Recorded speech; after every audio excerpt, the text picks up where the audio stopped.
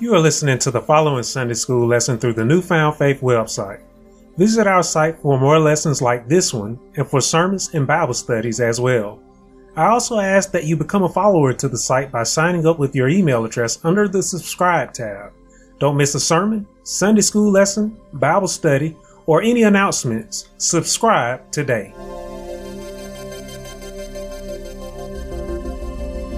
You can follow along with the commentary of this lesson at newfoundfaith.org.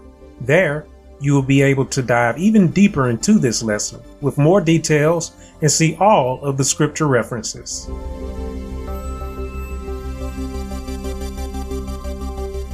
This week's Sunday School lesson, lesson number 13 in the spring quarter, Paul's thorn in the flesh. This week's lesson is being taught from the 12th chapter of 2 Corinthians, starting at the first verse and going through the 10th verse.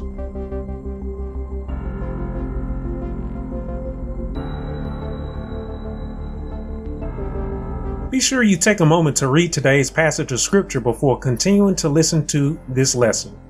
Pause the audio now. Unpause the audio once you have finished reading.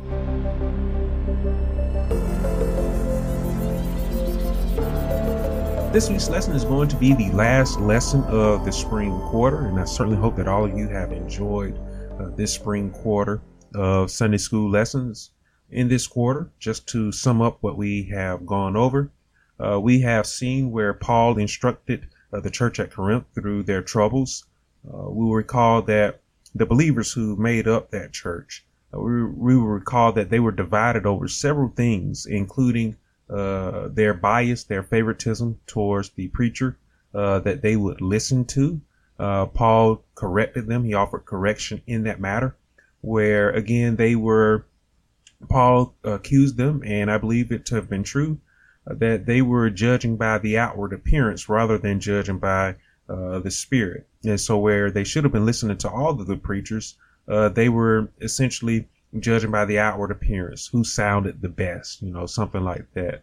So we saw that touched on. We saw the subject of sexual immorality come up, where some gave in to sexual immorality, whereas others argued against it, how it was not right for a believer to give in to sexual immorality. We saw that even the Last Supper was something that was not done properly by this church. So that's what we saw in the first half of the lessons, where we were looking at Paul's letter, the first letter that he had sent to the Corinthians. In the second letter, in 2 Corinthians, what we have been going over for the second half of lessons for this quarter is we have been taking a look at Paul encouraging the believers through the things that he had gone through. So he was using the things that he had gone through in life to speak words of encouragement for when those days might happen to the believers. So we have seen his encouraging words of remaining steadfast through trials and through tribulations. We have seen him speak about being a good ambassador for the past couple of weeks. And that somewhat plays a role in our lesson here today. Not greatly, not as great as it was the past 2 weeks, but being an ambassador of Christ. And this is something that I've actually been touching on in my sermons recently as we walk our walk of faith down our journey through life. It is not something that is going to be easy. We are definitely going to have our trials. We are definitely going to have our tribulations. I speak of that from my very own experience. So again, we need these encouraging words. We need to also know what to do in those moments when we are being afflicted, when we have our infirmities. And so that's something that we are going to be touching on here in our Sunday school lesson this week, where Paul had an infirmity, and we'll see how Paul dealt with that infirmity. We will see what Paul did in order to deal with his infirmity. Okay, so our lesson, it opens up today with Paul saying, "It is doubtless not profitable for me to boast. I will come to visions and revelations of the Lord." So again, our lesson, it opens up with Paul saying, "It is doubtless not profitable for me to boast." So Paul there in the opening verse of our Sunday school lesson today It's speaking about boasting and bragging. And he essentially says that there is no place for that as an ambassador of Christ, as a servant of the Lord. He's essentially saying there's no place for boasting and bragging of one's self. You know, there's nothing that we do on our own. All that we accomplish in life, okay, every gain that we have, every blessing that we have, was not something that we did ourselves. We did it with the assistance of the Lord who goes before us, who works on our behalf. And so that's essentially what Paul is saying there. He's saying it is doubtless not profitable for me to boast. There's no gain in boasting about yourself. And what he means by that, there are people who are in the world who boast of their own accomplishments, and they like to, in boasting, they like for people to praise them. They like for people to glorify them.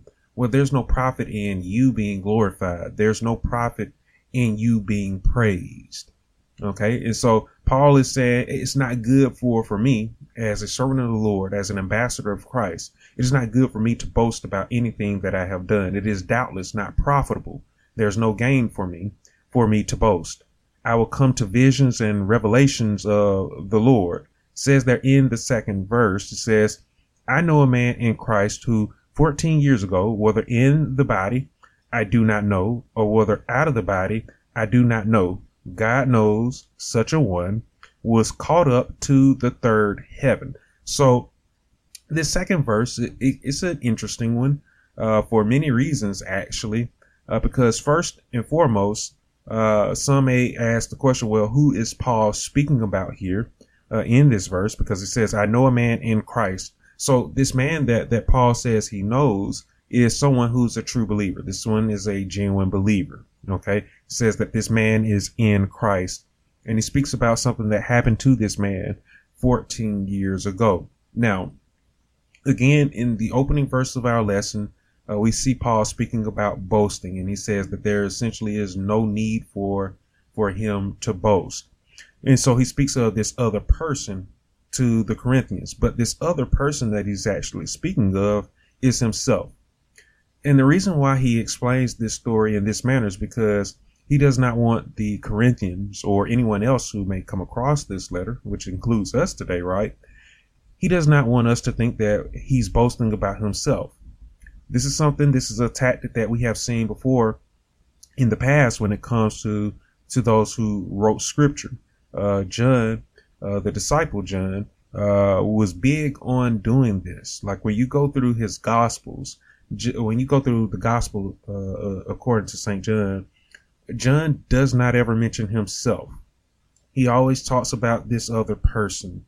He always talks about the disciple who Jesus loved. And he does not ever say that Jesus, he doesn't use his name there. He doesn't even give away that it is him that he's talking about until the end of that gospel. You have to make it all the way through the gospel of John to figure out that he was speaking of himself on several occasions. Well, that was him being humble. He did not want to boast. He did not want to brag. He did not seek for anyone to glorify him. He did not seek for anyone to praise him. And so we essentially see Paul doing that very same thing here in this second verse. He's talking about himself, and he specifically points out that this is something that happened to him 14 years ago. It is believed that Paul is referring to the time where he was stoned in Lystra by some Jews from Antioch and Iconium. This is actually, you can find this in scripture if you were to go over to the 14th chapter of the book of Acts and you were to take a look at the 19th verse. You will see where Paul was stoned, and the Jews that had stoned him, they actually thought that they had killed Paul. They thought that Paul was dead. And to be honest with you, I'm pretty sure that they knew how to check a pulse. I'm pretty sure that they knew how to check breathing as well. So for them to think that Paul was dead, it must have meant that his pulse was very low or non-existent. His breathing must have been very light or non-existent. And so they essentially left him for dead. It took the other disciples that were there for them to come over to Paul. And when they did, Paul instantly woke up. But it is believed here that in this verse, here in the 12th chapter of 2 Corinthians, that Paul is speaking about that time where he's essentially not unconscious and must have been near death. And we'll see here that Paul says that he was caught up to the third heaven. Keywords, he was caught up. Okay, this means that this was something that God did. This was not something that Paul did. And he says the third heaven there, which I do want to take a moment to talk about, because we don't often refer to heaven where the Lord is. We don't often refer to it as the third heaven. So there are levels of heaven. Okay, and I believe that you will find these levels of heaven to be very interesting. The first level of heaven is essentially our domain. Okay, when we are on the ground, we look up and the first thing that we see is the sky. We see the clouds, right? That is the first level of heaven, the sky and the clouds, which is, kind of fascinating, because those who do not believe in the Lord, they always like to say that God is the God that's up there in the clouds and in the sky. He's not there. The Lord isn't there. We are able to reach that heaven, right? We can get up to that heaven quite easily. Many people have actually been up into the first heaven when they get on an airplane, or when they get on a helicopter, when they get on it, when someone gets into a jet and they fly up there, when someone get into a hot air balloon, right? We are able to access that first level. We actually don't need for the Lord to catch us up. We don't need to be caught up to the first heaven, because we have made it there on our own, right? So I would not say that there is anything that is unique or even special about that first heaven. We come up with wingsuits and things like that. We come up with gliders and things like that for us to be able to get up there to that. So we don't need to be knocked unconscious. We don't need to be near death or even dead to be caught up to the first heaven. Now, the second heaven is beyond the first heaven. The second heaven would include all of the heavenly bodies, right? Like our moon, the other planets that's in our solar system, the sun, the stars, right? The galaxies, all of those things that is out there in space. So space is itself is the second heaven. In scripture, in the first chapter of Genesis, we are told that God created the heavens and the earth. Okay. We are told that he created the heavenly bodies that occupy the heavens. That's talking about space. That's talking about the universe. And for those that like to get out there, when we start talking about the universe, that includes multiverses, if that really does exist. Whatever we come up with when it comes to space, it includes all of that. Space is something that we know of, but we don't know all of it, which is why you often hear me say about the creation that God created all things known, all things unknown. As Paul said in scripture, God created the visible and the invisible. That is the second heavens. And again, we have shown that we can touch this second heaven, but it is hard for us to do it. Actually, it is actually hard. Yes, we have rockets and things like that, but it is hard for us to pull away from the Earth's gravity, actually, to go out into this space. We can make it to the moon. We can send probes out there into the solar system and into the galaxy, but not many of us have actually gone out there, right? In fact, the furthest that we have made it from Earth, if you believe it or not, I know a lot of people joke about this. My dad used to joke about this often. The furthest away that we've actually made it, mankind physically, would be to the moon, if you believe that or not. So getting up to the second heaven, it is possible for us to do, but quite frankly, it is very difficult And in actuality, it is also very dangerous. The only way that we essentially have made it up to the second heaven is when we create TV shows and movies about it, right? Our imagination has made it up to the second heavens, but it's quite difficult for us to do, but we do have the capability of doing that. Again, we don't have to be knocked unconscious or near death. We don't have to die to make it out into space, right? The third heaven is beyond both the first heaven. It is beyond the second heaven. The third heaven is where the Lord reigns, his heavenly kingdom. God's heavenly kingdom is beyond the universe, the multiverse, if you will, as well. It is beyond all of those things. Okay. So when you think about how massive the universe is, right? Heaven is far more massive, right? The magnitude of heaven, it is unimaginable. And we'll see here in our lesson today, the words to describe heaven are unexpressible. Okay. If we can just barely touch the second heaven, it is impossible. It is literally impossible for us to reach the third heaven. We just can't do it. And in fact, in scripture, in the third chapter of John's gospel, when Jesus was speaking to Nicodemus, Jesus told Nicodemus that flesh and blood cannot enter into that kingdom. It cannot enter into heaven. So even if we could see heaven, through a large telescope, however you could think of possibly being able to see heaven, you and I, our bodies would not be able to enter into that domain. So the only way that you and I can enter into heaven is with the help of the Lord. We would have to be caught up to heaven, or in other words, because flesh and blood cannot enter there, we would have to become a spirit. And we can't be any type of spirit to enter into the heavenly kingdom. Only the righteous, we are told in scripture, will enter into the heavenly kingdom. Okay, so God has to, and we see this again in the 14th chapter of John's gospel, God has to show us the way to heaven.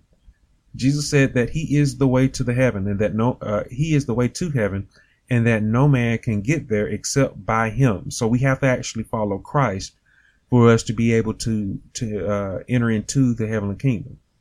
And that's something again that I have been talking about over the past month in my series of sermons titled The Journey, where God we should depend on him to guide us. We should depend on him to direct us as we go along the way on our journey. And I want you to understand, when I've been talking about our journey, I'm not talking about a physical journey. I'm talking about a spiritual journey. We need God's guidance. We need his direction. We need his shielding. We need his protection. We need his providence so that we can make it to that heavenly kingdom. And again, Paul describes the heavenly kingdom in a term that would show you that, again, he's not capable. He was not capable of getting to heaven by his own strength, by his own power, by his own might. No man is. That's why he referred to it as the third heaven. Because in that day, again, people were, we like to think ourselves wise, but we aren't quite the theologians. We aren't as quite as wise as the Greeks were, nor Paul himself. Paul explained it in a manner that would show you how impossible it is for man to reach heaven on his own might. He called it the third heaven. Said the first heaven is essentially earth. The second heaven is space that is beyond the earth. The third heaven is the space that is eternal, right? Eternity is beyond the universe as we know it and do not know it as well. And so Paul says that he was caught up to heaven. And we'll see here in scripture that he had a vision of heaven. The third verse essentially adds on what we saw there in the second verse. Said in the third verse, it says, "And I know such a man, whether in the body or out of the body, I do not know. God knows." The fourth verse says how he was caught up into paradise and heard inexpressible words, which it is not lawful for a man to utter. So Paul, speaking of this other man, which again, we know it is himself, and he's essentially saying that he had a vision, because again, he says essentially says whether it is in the body or out of the body. I don't know. I don't know if it was me in my body or out of my body. Now, again, we know that, again, if this event did take place, if this vision, if it did happen when he was knocked unconscious in Lystra, we know that his body was just moved. It was taken. It was moved by the Jews that stoned him because they thought that he was dead. And we know that other disciples, they found Paul's body and that they stayed with it. So we know that his body, we know that it did not go up to the third heaven. And again, we know that the body is incapable. It's impossible for the body to inherit the third heaven anyway. Flesh and blood cannot enter into that domain. So we know that this was essentially an out of body experience for Paul, where Paul was given a vision. Okay, he was caught up. He says he was given a vision of paradise. So again, we know that Paul is speaking about heaven here because he's talking about paradise there. He says again that he was caught up into paradise. So he's making it very clear because in the prior verses, he said that he was caught up to the third heaven. For those that would not understand what the third heaven was, he makes it clear here in this fourth verse that the third heaven is paradise. That is again where the Lord reigns. And he tells us that he heard inexpressible words there. He saw things, I believe. But, he says there at the end of this verse, it's not lawful. It's not lawful for him to just say what he saw. It's not lawful for him to speak about the words that were inexpressible that he heard. And someone may ask, well, what law is this that Paul is speaking about? Well, essentially, he's talking about the law of God. God essentially had put it in place, commanded Paul, hey, you can't say what you heard here. You can't speak about what you saw here. For him to do it, he would have gone against God. So Paul, being one that does not want to go against God, being one that does not want to strive against God, says, hey, it is unlawful for me to even tell you about this, what I saw. It is unlawful for me to tell you about what I heard. And I imagine that some will go, okay, why are you telling me about this in the first place? Someone may say, some may say, well, Paul is just making this up. Okay. And what's fascinating about heaven, even though Paul was essentially, told not to talk about heaven, John, the disciple, he was revealed heaven. And I just preached about this last week, right? John was revealed heaven by Jesus Christ, and he wrote about it. So where Paul was essentially forbidden of speaking about heaven, I would tell you today, it wasn't meant for him to speak about heaven. And we'll see that played out later here in our lesson today. It was meant for someone else, that someone else being John, the disciple John. It was meant for him. The revelation was given to him by Jesus Christ. And therefore we have the book of Revelation according to Jesus Christ, where heaven is laid out for us in great detail there. And in heaven, you see the joy and the celebration, the pomp and circumstance, as I said in my sermon last week, where I preached about the finish line. Go and listen to that sermon. Go and watch it if you have not done so already, where we look at the details of heaven there. You can also go and read the book of Revelation. I know a lot of people, they get afraid when it comes to reading the book of Revelation, but a believer does not have to be afraid. The believer does not have to be terrified about the book of Revelation. We should read that book with a big smile on our face, because that book, it details the victory that we have over the world. So essentially, we'll see Paul, what Paul says here is that he saw heaven, and that heaven is real. And that's all that we need to know. He was one that preached about heaven, right? He preached about the day where our corruptible will put on incorruptible, where our mortal will put on immortality. He spoke about how we will be changed in the twinkling of an eye, how we will be raptured out, how the church will be raptured, how we will get to heaven one day. And so for those that would say, well, heaven isn't real, Paul could tell them heaven is real. I have seen it. I have been there. I had a vision of it. Okay, so Paul could come back with that. All right, we'll see there in the 5th verse. Paul again says, of such a one, I will boast, yet of myself I will not boast. Okay, so again, speaking of himself as if it is not himself there in that verse. He's saying that he will boast about that one's vision, because he wanted people to know the vision of heaven. He wanted them to know that heaven was indeed real, not to question whether or not heaven is real. He says, I'm not going to boast about myself, but if I do boast about myself, okay, he said, I will boast about one thing only, and that is my infirmities. You know, someone may ask, well, why is Paul saying that he will boast about his infirmities?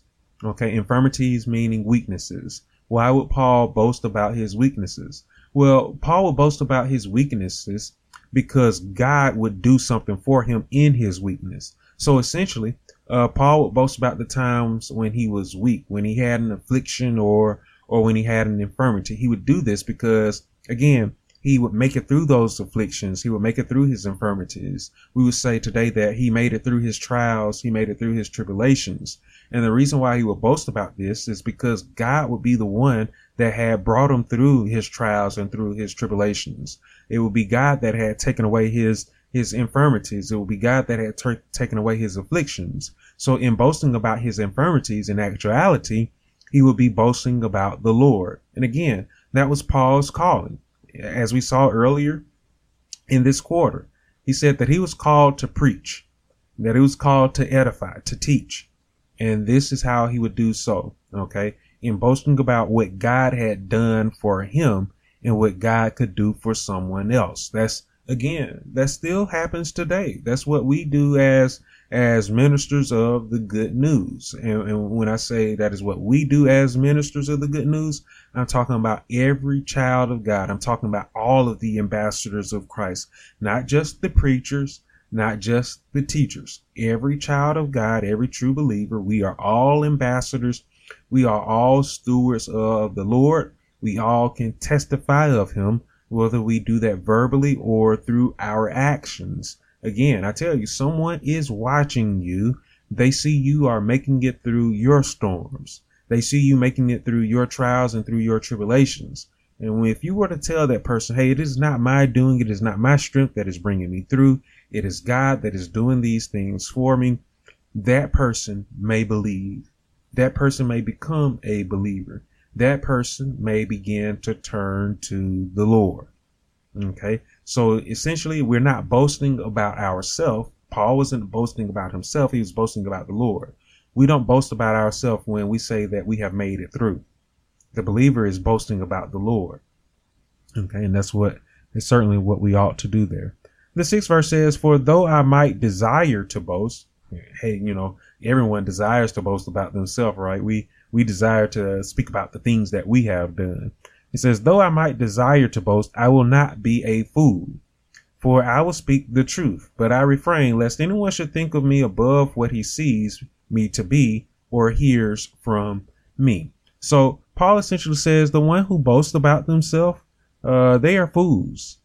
Okay. There are some who profess themselves to be believers who will not give God the glory, the honor, and the praise. And that's quite foolish. I have seen people question the true believer in always giving God the glory, the honor, and the praise. They say, well, what did God do? Didn't you study all of those years? Didn't you work hard all those years? Didn't you study all those years to graduate? God didn't help you with that, is what some would say. Some would say, well, didn't you grind and hustle and push hard in the job so that you could make it to where you are, so that you can have all that you have? God didn't do that, is what some will say. And that's, again, rather foolish. We as believers, we know that all things are possible to us because of the Lord, right? I, again, went through 5 years of dialysis, and I can tell you for a certainty that it was not my strength that brought me through those 5 years. I can tell you for a certainty. I can recall, and there still are people who say it today, where they were encouraged by my pushing through, by by me being able to still get up and preach and teach and things like that, while doing dialysis for 3 hours, 4 days a week, and being able to make it through, they would say, "Man, you're doing great." And I would tell them, it's not my doing. Okay, it's not my strength that is carrying me through. It is the Lord. That is again that what we should be doing as believers. We have to explain to people where we would be without the Lord. Without the Lord, I wouldn't have made it through those 5 years. I don't believe I would have been here, that I would still be here today. And I think that many of us can say that about the things that we go through.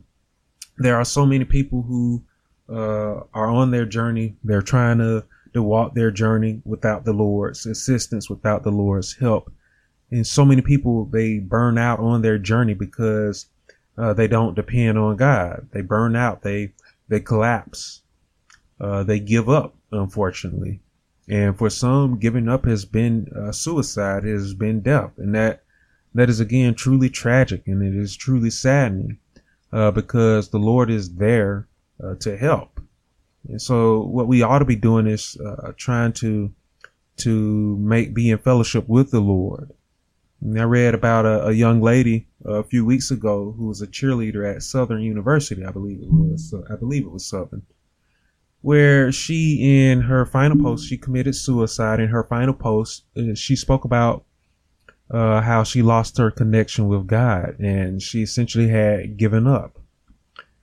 And again, very saddening and very tragic. If you're out there in the world today and you're trying to go through life without the Lord, okay, you are living you are walking your path incredibly dangerously. Okay, recklessly, I would even say. You are putting your life on the line by doing that. I'm not saying that you will commit suicide, but just telling you how exhausting that can be from a spiritual perspective.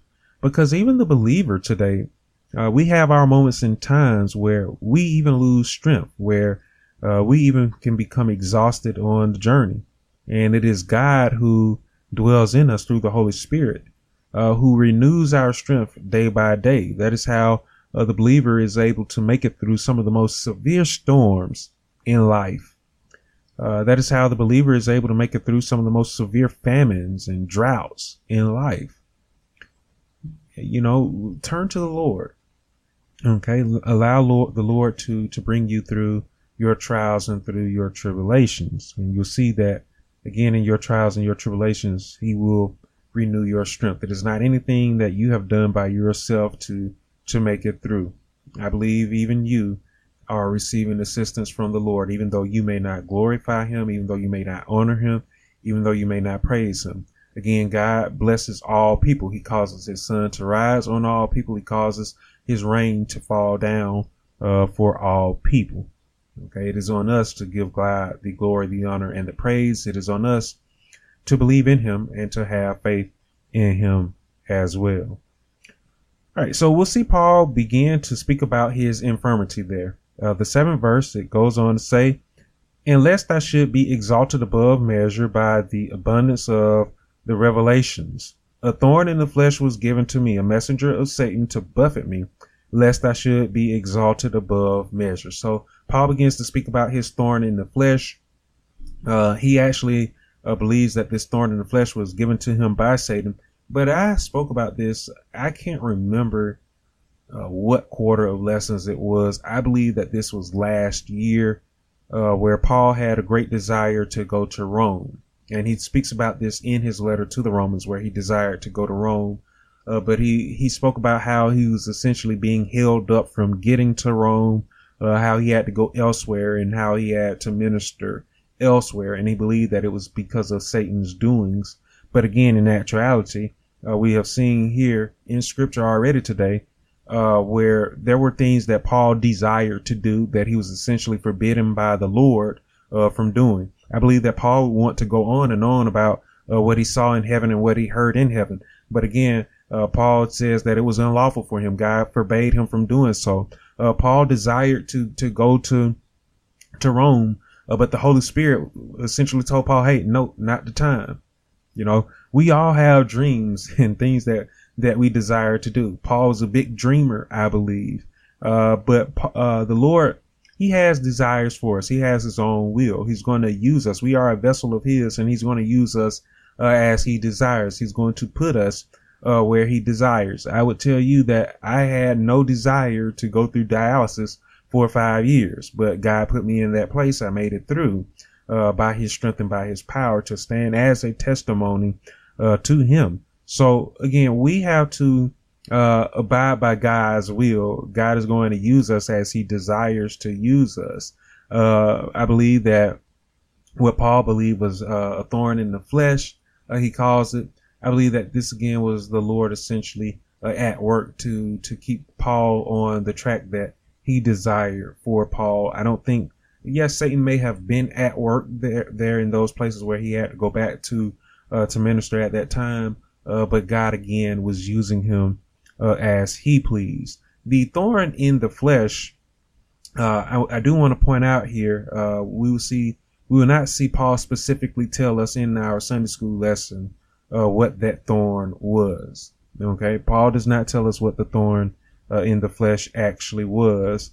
We do know that it was something that was physical. Okay, we do know that it was something that was physical, that was causing him physical weakness. We know this because, again, he says that it was in the flesh. That's how we know that it was something that was physical. It wasn't something that was spiritual. It was something that was physical. He says that it was a thorn in the flesh. Okay.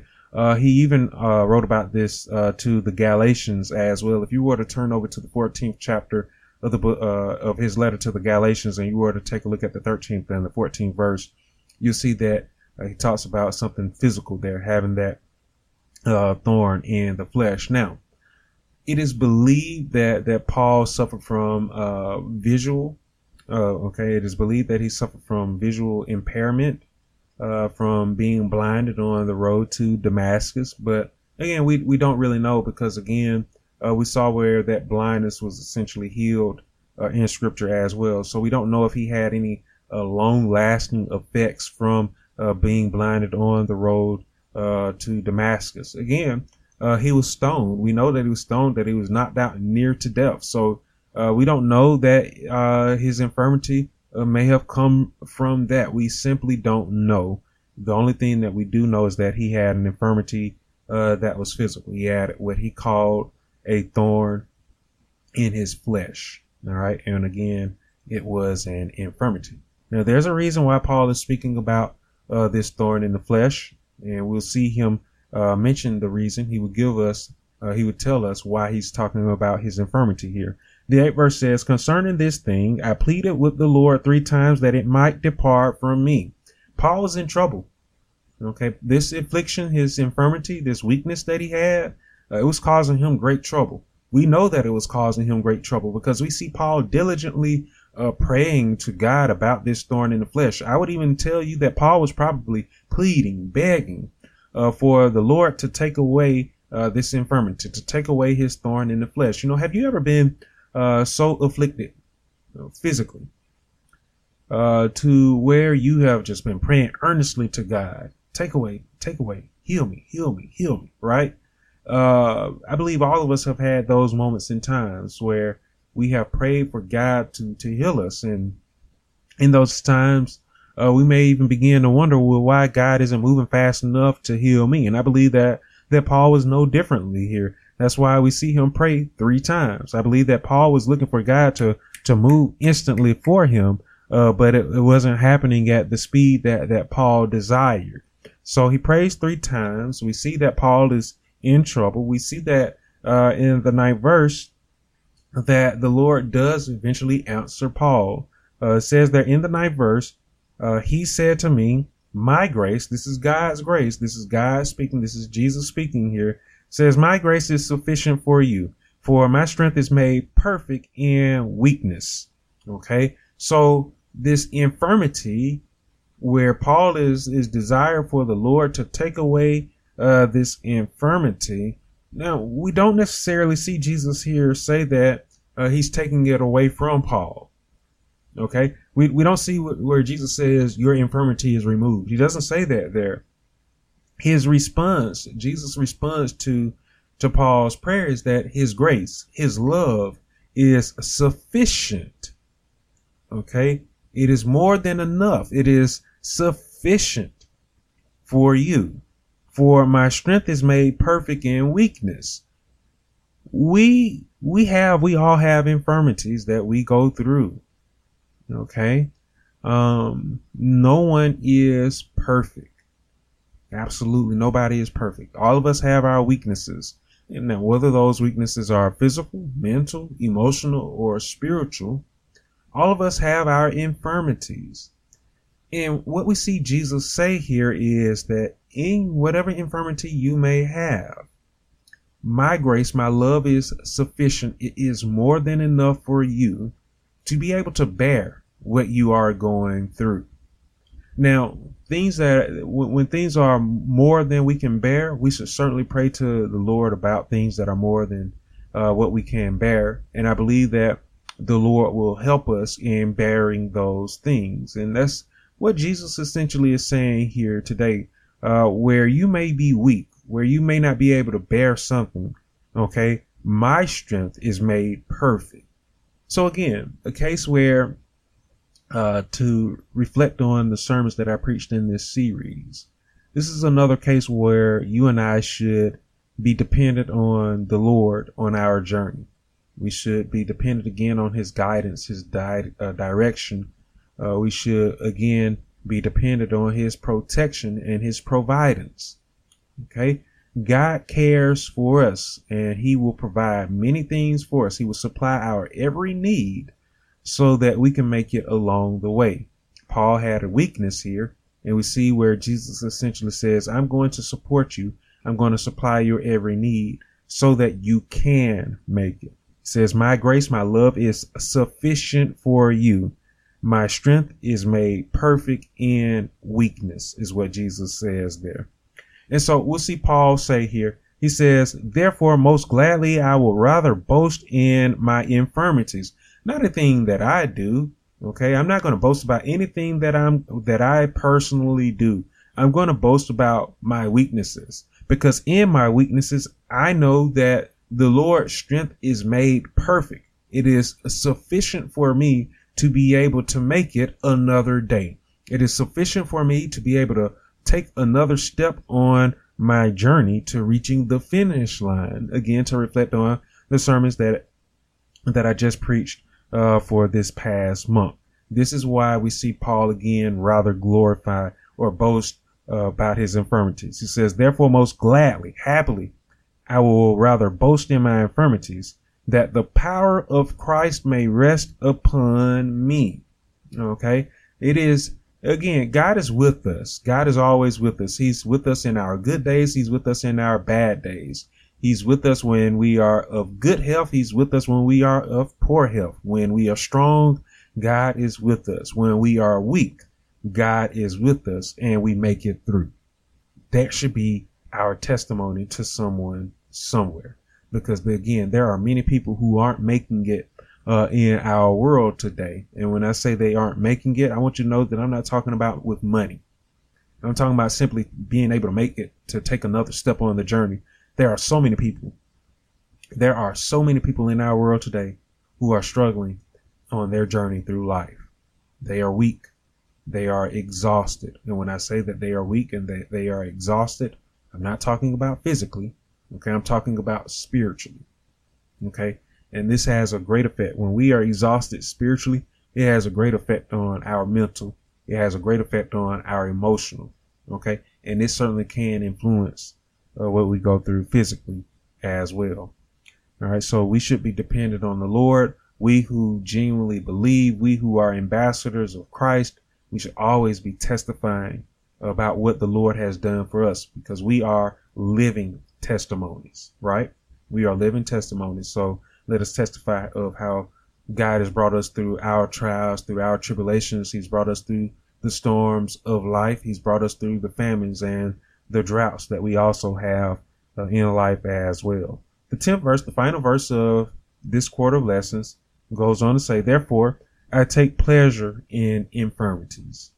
in reproaches, in needs, in persecutions, in distresses, for Christ's sake.